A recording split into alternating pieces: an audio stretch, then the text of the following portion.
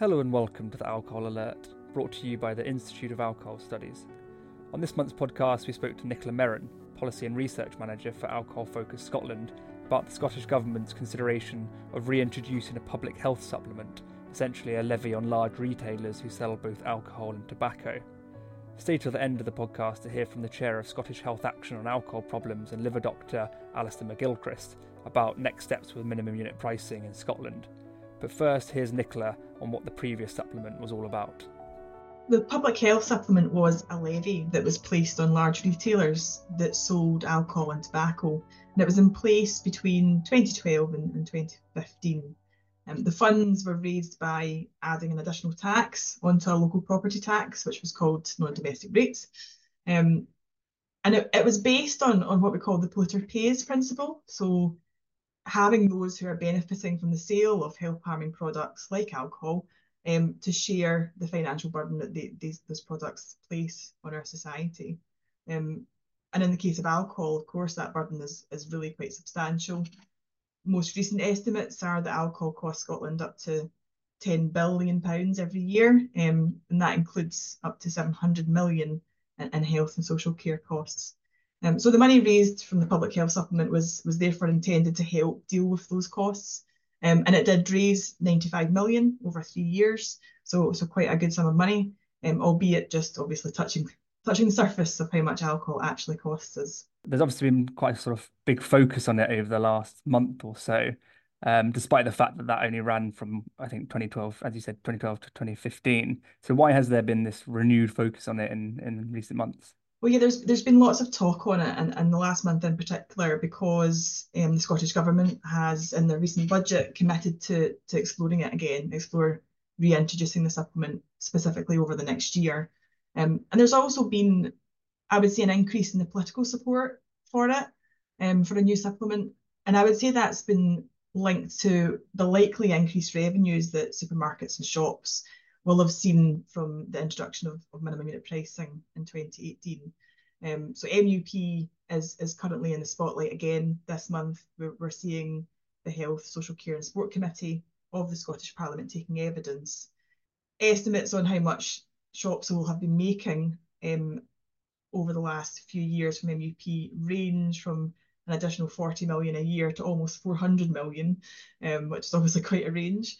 And that's why we've commissioned the Fraser of Allender Institute from Strathclyde University to give us some further estimates on this and help us get a handle on what that's likely to be, and a bit of a trail that's coming in the next couple of weeks. So yeah, I mean, it's all been really great news for us, really. You know, partners across the Non-Communicable Disease Alliance, Scotland, for example, we've been calling for a new supplement on alcohol retailers for quite a while now. There's a really excellent analysis of the public health supplement that was written by Mark Hellawell, Catherine Smith, and Alexandra Wright back in 2016 that I'd really encourage listeners to read. It gives a really clear account of the issues of the supplement back in 2012. Also the sort of initial aims and how there was a sort of changing nature throughout the implementation. So yeah, as you say, the levy is back in the spotlight because the Scottish Government are considering whether or not to reintroduce it. The media focus I found quite interesting but perhaps unsurprising as well in how similar it is to what it was like back in 2011, 2012, in terms of it so far primarily being focused on the criticisms from retailers. So in the Herald, they said, SNP condemned over plan for health-related tax on shoppers, and the Times wrote, health tax will punish shoppers, retailers claim. The only support I saw of it, which I think you touched on there, talking about political support, was from Scottish Labour, saying they would support it, reintroducing the levy.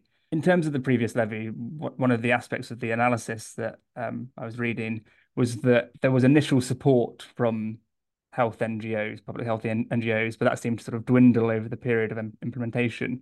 And they said that this was partly because it was quite misleading with its initial public health focus. What is Alcohol Focus Scotland's sort of position on reintroducing the supplement, and does that touch on aspects of the previous levy and how it didn't really cover the public health aims that we kind of maybe thought it would do? Yeah, so I mean, our position is really clear. We're strongly in support of it.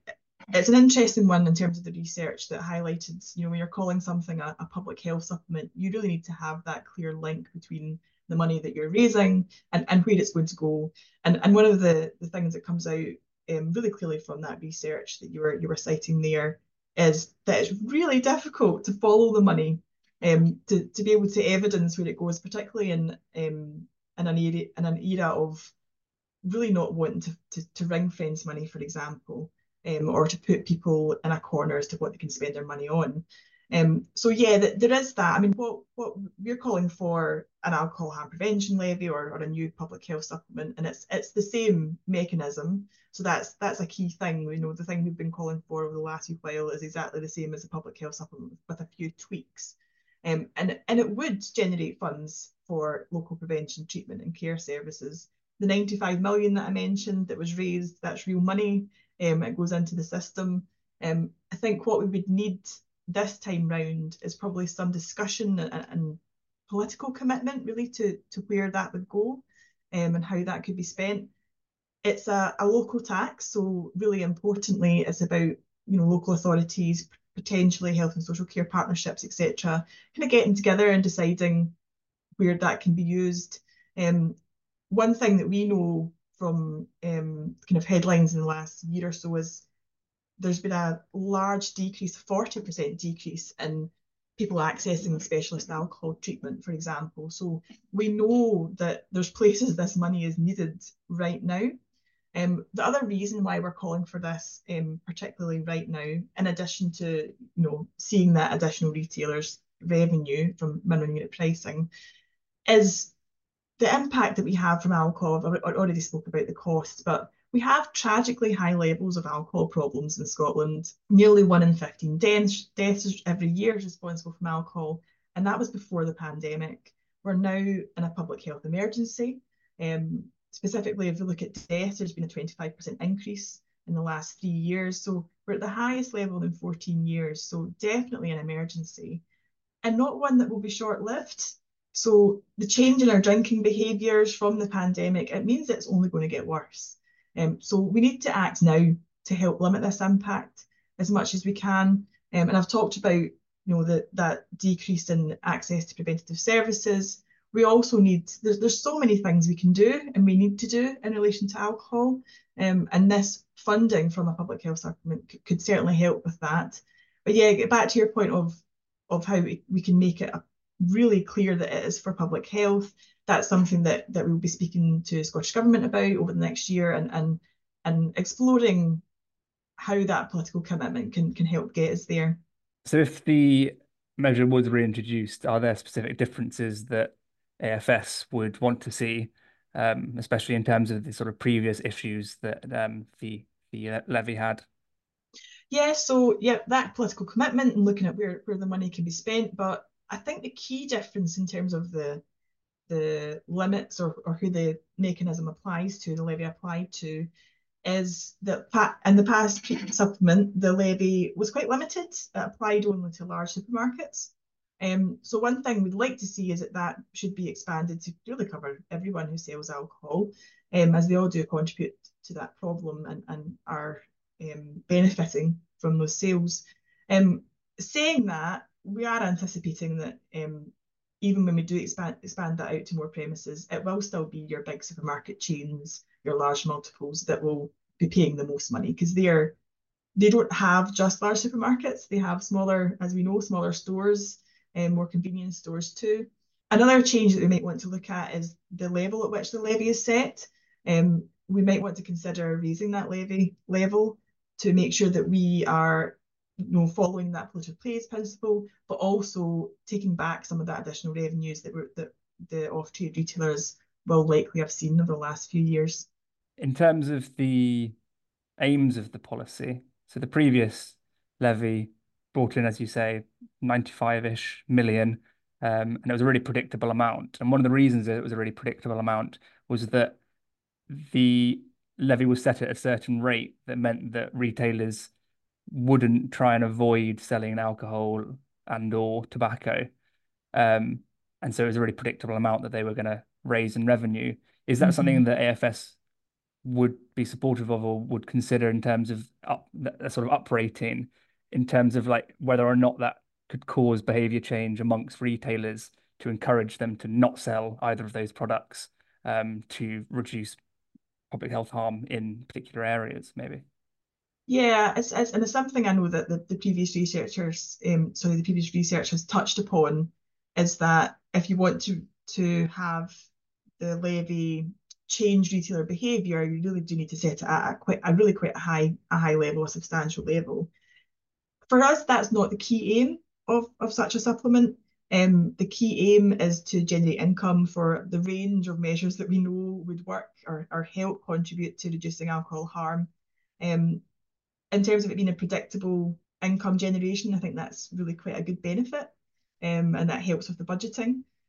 One thing I would say in terms of behaviour change is that in terms of minimum unit pricing, again, because the increase in the price has meant that they are likely getting more revenues from it. That does mean that there's probably more of an incentive to sell alcohol than there was before. It also might mean that they'll promote alcohol more, they might place it in more visible spots in their shops, etc. So what we would want this levy to do is remove that incentive. So rather than change the behaviour so they stop selling alcohol per se, it's more a case of right, we have this unintended consequence, if you like, from the public health policy of MUP, and we want to remove that incentive to sell and promote alcohol in shops. So in terms of next steps for AFS and for the Scottish Government, what are they? And in particular, again, touching on the previous levy, I don't think public health groups were consulted on the measure. Will the Scottish Government be consulting public health groups? Yeah, that's our understanding. The Scottish Government have said they're going to be consulting, and we're waiting we're waiting in the wings to see how that will go. Whether that's directly with health groups and then with retailers, or whether that's a public consultation remains to be seen. Um, I think it's an important point as well that you raised there about public health support for the measure. Um, Last time round, it probably was something that came from a certain element of Scottish Government, for example, and kind of revenue raising and budgeting. Um, Whereas this time round, we really do have a clear sense of what we want to achieve from it, and really quite a high level of support. We have a number of organisations, over 30 organisations, that have signed up to supporting the levy, the public health supplement, um, as well as or as part of a response to the public health emergency of alcohol harm. So that includes, I mentioned them earlier, that includes the NCD Alliance Scotland. So we do have quite a high level of public health support, and that's something we will be relying on and promoting over the next year. So that will happen, and also AFS producing a report to look at the levy as well. Yes, I mentioned earlier our research that we commissioned Fraser of Allender Institute to conduct for us. So that will be looking primarily at what a new levy could raise, dependent on what level of levy is chosen, but also highlighting how different types of retailers would be impacted by such a levy. Incredibly useful at this stage in the game, helping inform our thinking around what it should be, but also, of course, the Scottish Government, because that's a key piece of research and evidence that we need to predict how much it could bring in and who we would want to set it at. So that's coming out, I would say, in the next week or so. So watch this space. So why do you think this levy is such an important lever to help reduce harm? Well, we know the impact that we've had of the pandemic over recent years. We know we've already had a pre-existing issue with alcohol. But the key thing for us in this levy is that, going back to that polluter pays principle, the people who are selling alcohol, they're kind of contributing to the mess that we're in, really. It shouldn't really be an incentive to sell alcohol. And we know they're making massive profits. Let's not pretend for a minute that they can't afford to contribute. I saw in the newspaper the other day one particular supermarket, I won't name them, but because of the cost of living crisis, they're making over 2 billion in profit estimated this year. So it's really just scraping the surface, and it's a small price to pay for them and their role that they're playing in our alcohol problems that we're suffering. And now here's Dr. Alistair McGilchrist to give an update on minimum unit pricing in Scotland. This is a very timely review because, as I'll explain, this is a crucial time for MUP. You may remember that Scotland introduced MUP, which sets a floor price below which alcohol cannot be sold, in 2018, the first country in the world to do so. The legislation includes a so-called sunset clause, stating that the policy will expire after 6 years unless the Scottish Parliament votes for it to be renewed. That 6 years is up on the 30th of April, just 3 months away. The legislation also directs that the Scottish Government should report on the effects of MUP, along with a recommendation as to whether it should remain in place, and if so, at what level. In considering this, the Scottish Government commissioned Public Health Scotland to undertake a comprehensive evaluation of MUP, and also commissioned new modelling work from the highly respected Sheffield Alcohol Research Group. In June last year, PHS published their final report evaluating the effect of MUP, which sought to answer 2 questions. Firstly, to what extent has implementing MUP in Scotland contributed to reducing alcohol-related health and social harms? Secondly, are some people and businesses more affected, positively or negatively, than others? On the first question, the report found strong evidence that MUP has reduced deaths and hospital admissions due to alcohol, and, importantly, no evidence of negative unintended consequences, such as cross-border trade, illicit drug use, or crime. On the second question, the report noted that the greatest reductions in deaths and hospital admissions were in males living in deprived areas, meaning that MUP is reducing health inequalities. MUP caused alcohol sales to fall by 3%, driven by a reduction in off-sales, particularly of cheap cider and spirits. This reduction in sales was offset by the increase in price, and overall no effect on the alcohol industry was seen. The new Sheffield modelling looked at what the effect would be of raising or lowering MUP from its current 50p level, and also of discontinuing it altogether. Not surprisingly, they predicted that a rise in the MUP level would result in fewer deaths, but lowering it or stopping MUP altogether would cause an increase in deaths. They also noted that the effectiveness of MUP has been eroded by inflation, so that by July last year, simply to maintain its initial impact would require an increase in the MUP level from 50p to 61p. In September, taking account of all the evidence, and also a series of round-table events for relevant stakeholders, Scottish ministers concluded that there is sufficient evidence that MUP has achieved its policy aim, and launched a public consultation on their recommendation that A. MUP should be continued after April 2024, and B. the level of MUP should be raised from 50p to 65p. We at SHAP strongly support these recommendations. The public consultation on these proposals ran from September to November, and the results have not yet been made public. As we now approach the end of January, we expect that in the very near future the Government will both publish those results and also formally lay before Parliament their orders to renew and upgrade MUP.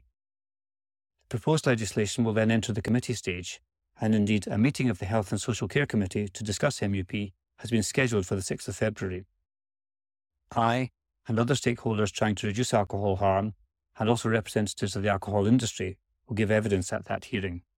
The Health and Social Care Committee will at some point present their findings to Parliament, and there will then be a debate and vote on whether to retain MUP and at what level. Although no date for the vote has yet been set, it must take place before the end of April. So, over the next 3 months, we at SHAP will be working hard to convince our parliamentarians at Holyrood that this life-saving policy must be both retained and uprated. Should any opportunity present itself, I encourage you to do likewise. That is all for this month. Thank you for listening, and we hope you can join us in next month's podcast.